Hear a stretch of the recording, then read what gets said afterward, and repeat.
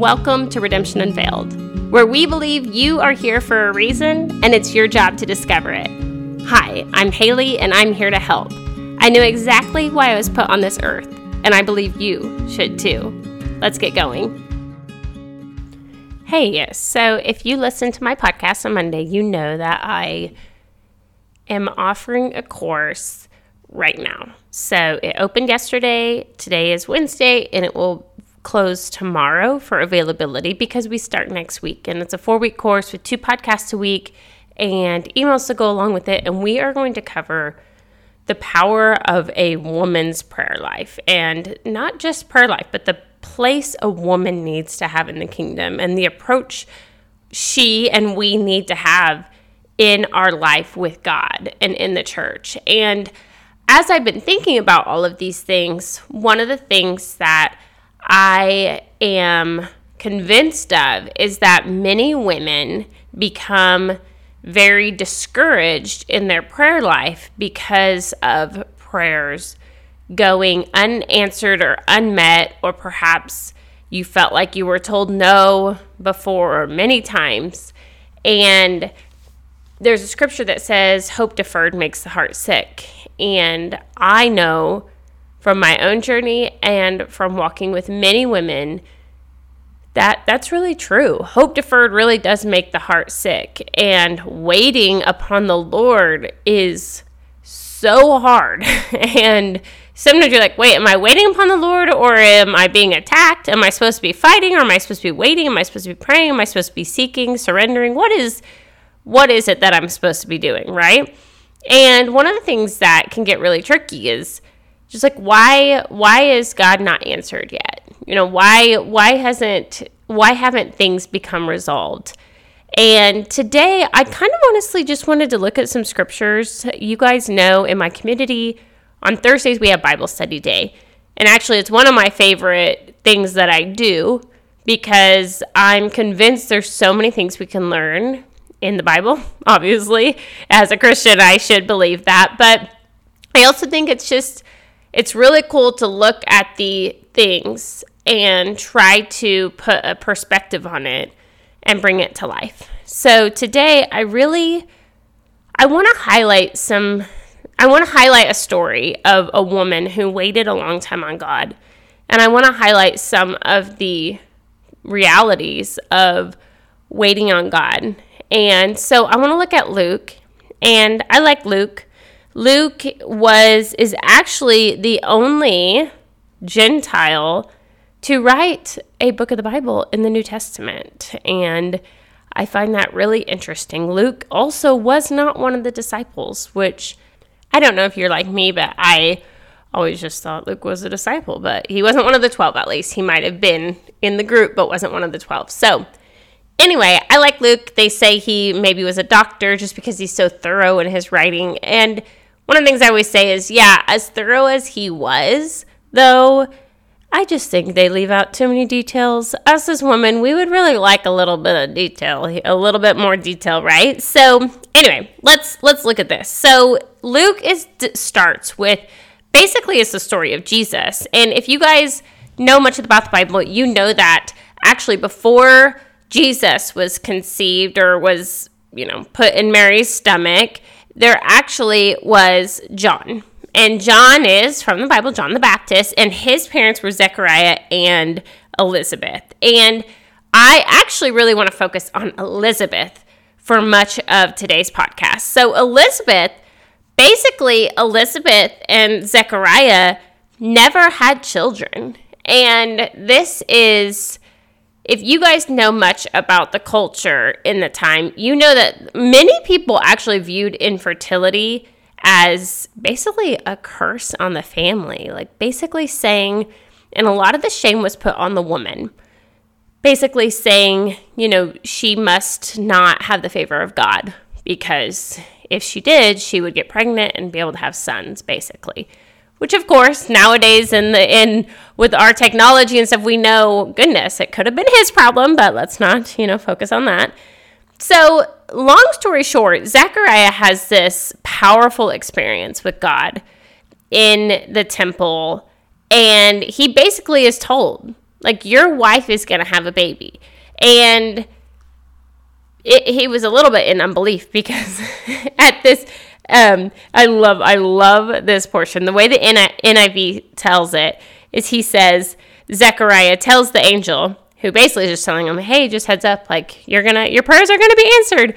I always think it's funny is like, have you ever had one of those times where you're like, too little, too late? Like, I'm kind of past that. Like, I almost feel like Zechariah is like this. Like, it was a really difficult experience for their life, but they had moved on.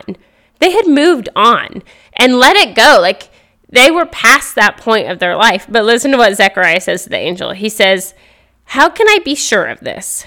I am an old man, and my wife is well along in years. Can we just give Zechariah a few little points? He describes himself as old, but his wife is well along in years.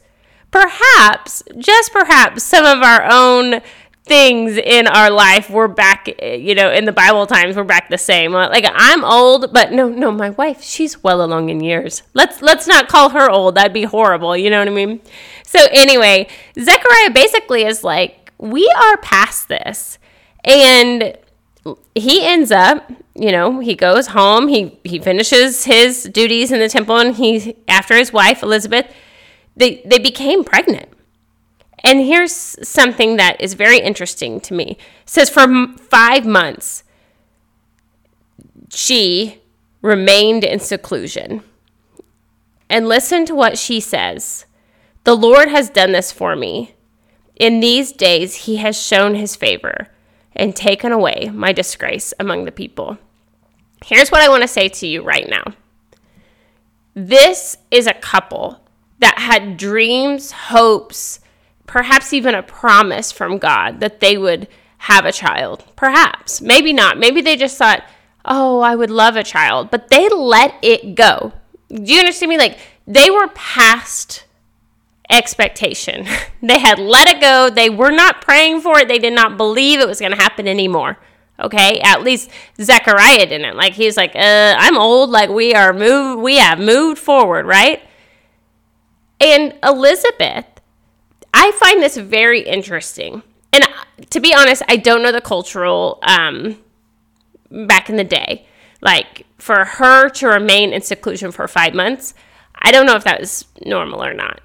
But my wonder is, have you ever had something so precious to you that you were scared to share it with someone else? As if, like, you had done something and you were really proud of it, but you knew if you told someone about it and they said something negative about it, it would just be so hurtful to you, or almost like it was so fragile that if anyone even moved or whispered around it, it would just crumble. When I read that statement about her being in seclusion and her saying, in these days, God has shown his favor and taken away my disgrace among the people. As I said earlier, culturally, this issue would have been mostly Elizabeth's disgrace. And so if you can think about it through her life, and it says that Zechariah and Elizabeth were very righteous people. And you look at it and you have a situation where she has lived her life. She has spent her life. And all of the days that she was living, she didn't get her promise. She didn't get what she had hoped. She didn't get what she had prayed for. And it can be easy to believe that because she didn't get heard by God, that she isn't valued by him, or she was not righteous in that day. That's how they would have viewed it. And I just think of Elizabeth as, I just think of her as such a vulnerable person in this moment. She finally gets her dreams to come true way after she'd already let them go. And it says she stayed in seclusion for 5 months, and she thanked God because he had finally taken her disgrace from among the people. Can you imagine, or maybe you can relate, where you've had something happen in your life and people have looked at you and just judged you. And of course, we all have that happen where you just get looked at and you get judged for something you did, something you said, something you were a part of, your family, whatever that be. And this was a woman who really had a lot of disgrace among the people. Like, people, whether they were kind to her or not, we don't know. But she certainly felt the judgment. And everyone got to decide why she wasn't being, blessed by God. I just want to take a pause right here of just saying that in our world, we have such a unique perspective. Our perspective is very short term. I know mine is.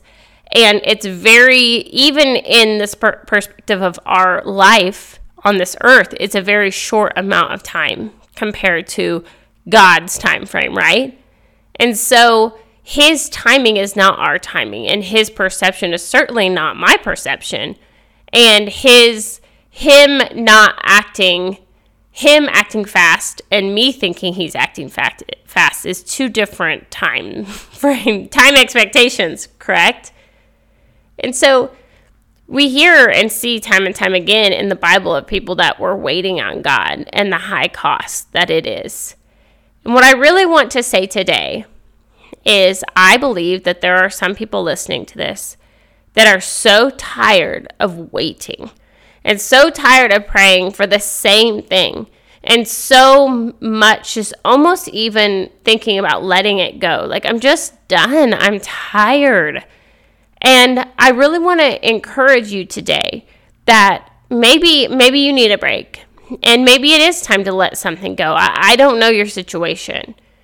But what I do really want to encourage you is simply because you don't feel like you have gotten the answer that you expect or that you hoped, does not mean that God is not seeing you and that you are not exactly where you are supposed to be, or that God's not pleased with you. In Zechariah and Elizabeth's case, he actually had this plan for them, whether that was the plan all along, but I don't know how it all works, but he looked down on the earth and he chose them to be the John the Baptist parents. And if you guys know, like, John the Baptist really paved the way for Jesus. And Jesus even said that, I think he said, no man of greater honor had ever been born of a woman, of John the Baptist, when he, at the end of his life, when he was in prison and started doubting. Like, John was an amazing child to have, an amazing child to birth into this world. And God chose them for that.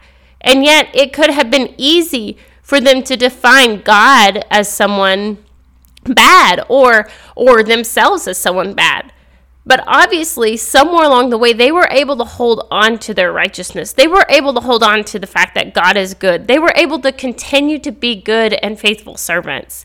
And I feel as if there are people on the earth right now, listening to this, that you just feel defeated.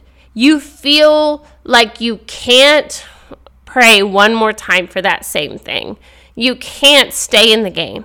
And I need to encourage you right now that we need you to stay in the game. And I don't know what God has for you. I don't know what he has for your future. I don't know how everything is going to work out or when it will work out. But I do know that God honors the righteous. God does. It says in James, the prayer of a righteous person is powerful and effective. We need righteous people to stand back up and to fight and pray for God's will to come on this earth. We need the women who have stopped believing that their promises that God has for them we need them to stop believing that they're not going to come true, and we need them to stand back up, and we need to hold them again. And we need to realize too that just because the timing is so different than what we expect, we can't define ourselves or our God as someone that he's not. I love it that, Elizabeth she, for whatever reason, felt like she was disgraced amongst her people. Like she felt like an outcast. She felt judged. She felt like she didn't quite belong. But you know what? When Mary, 6 months later, when Mary gets visited by the same angel, do you know what it says immediately? Because the angel told her about Elizabeth. Immediately, it says that Mary got ready and hurried to the town of Judea, where she entered Zechariah's home and greeted Elizabeth. So Elizabeth becomes this power figure in this whole story. We don't know the story of Elizabeth and Mary after the pregnancy, but we know that Mary stayed with Elizabeth's home, or in Elizabeth's home, for about 3 months. So I just think this is so interesting. You have Elizabeth, who's lived her whole life feeling a little bit like a failure, feeling a little bit like an outcast. And when she is well along in years, as her husband defines her, she is given her miracle baby, her precious miracle baby. But not just that. Do you understand? This was so much more than that. And it wasn't just about John. Mary, she gets the news. She's the exact opposite. Maybe she's praying with God and obedient with God, but she's at the exact opposite spectrum. She hasn't been waiting on God her whole life. In fact, she's a young girl who was not at all even ready to have a baby. She wasn't even fully married yet and in that position. So you have two women on the very opposite spectrums. You have a woman who now is in a situation she's not prepared for, honestly didn't want, never prayed for. And you know who she goes looking for? She goes looking for the woman who's been through it all, who's on the other side of the spectrum, the woman who knows what it's like. But yet also Mary, she hunkers down too. So Elizabeth got pregnant and spent 5 months in seclusion. And then Mary got pregnant and she spent 3 months with Elizabeth, just in a safe place. In a safe place. And so there's so much to be learned about this situation. Number one, sometimes us not getting our answers is not a sign that we're not doing what God wants us to do, or that God isn't blessing us or happy with us. It's that he has something for us in a way that we can't imagine, in a time frame that we can't imagine, where he's going to bring it all together. We've got to hold on to our righteousness and our faith. And, you know, Zechariah still was in the temple. He still was serving God. He was a righteous servant. They had held on to their faith even through the years of disappointment. Goodness, so many people don't hold on through the valley. And we have to if we want to fulfill our purpose and destiny on this earth. And then on the other end of the spectrum, you have Mary. She's young. She doesn't know what in the world is going on. And she is in a situation she does not feel prepared for. She does not feel equipped. She's like, what are you doing, God? I'm not ready for this. One girl is way past ready, already kind of past it, and the other girl hasn't even hit ready and is before it. And you have two women that God says, I see you and you are righteous, and I'm meeting you where you're at because you are chosen for this. So what I want to say to you is, if you are a woman who feels past it, or if you are a woman who feels you're in a situation that you are not prepared for, know this, that God is choosing you for your purpose and destiny. And I need women to stand up, whether you are in Elizabeth's stage of life or you're in Mary's stage of life or somewhere in the between. I need you to stand up. I need you. And I need you to own your place in this earth. And I need you to see where you have defined God as something he's not, where you have stopped hoping for your dreams and promises to come forth. I need you to see that, so that as you see it, you can figure out where you need to go. And I do want to encourage you, in the Bible, both Elizabeth and Mary found a safe place. They put themselves in safe places for a season. And so I want to encourage you, if you are in a time of your life where you feel like you are in over your head in any fashion, find a safe place. Find a person who is safe, or a couple of people who are safe for you. Find some safety for some time. Make your world small. Seclude yourself from some of it, even if that means boundaries with social media or the news or relationships. Make your world small for a bit and get yourself back in a place where you remember who God is. You remember who you are. You remember your promises, right? Get yourself in that place and know who you are and remember who God is, okay? So this isn't exactly how the Bible studies go on Thursday, but it's a little bit kind of like this. But I love diving into the Word and seeing what we can discover. I do. And the truth is, there's so much that can encourage us in our life today. And these were people too that went through some of these things. You're like, oh my goodness, how in the world would you get through some of these things that these men and women went through, right? And so it's a great reminder of perspective.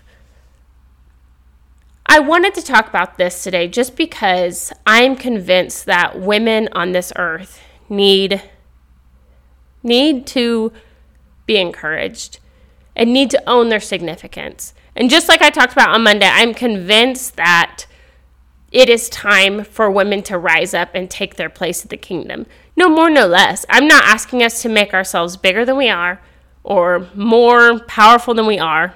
I am asking us to simply stop sitting and laying and feeling overwhelmed and being stuck and paralyzed and overwhelmed by our circumstances and believing everything the world tells us and getting angry only at the newest thing the world tells us to be angry about. I'm asking you to pull yourself back and to maybe even find some seclusion and to get focused and say, I am only here for a certain amount of days on this earth, and I have a purpose and I have a destiny, and it is my job.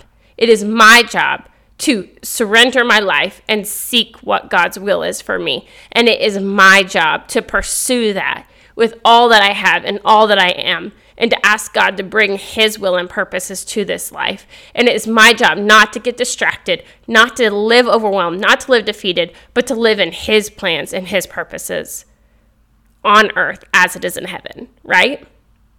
So you guys know, as we wrap up, I have the course that is starting next week.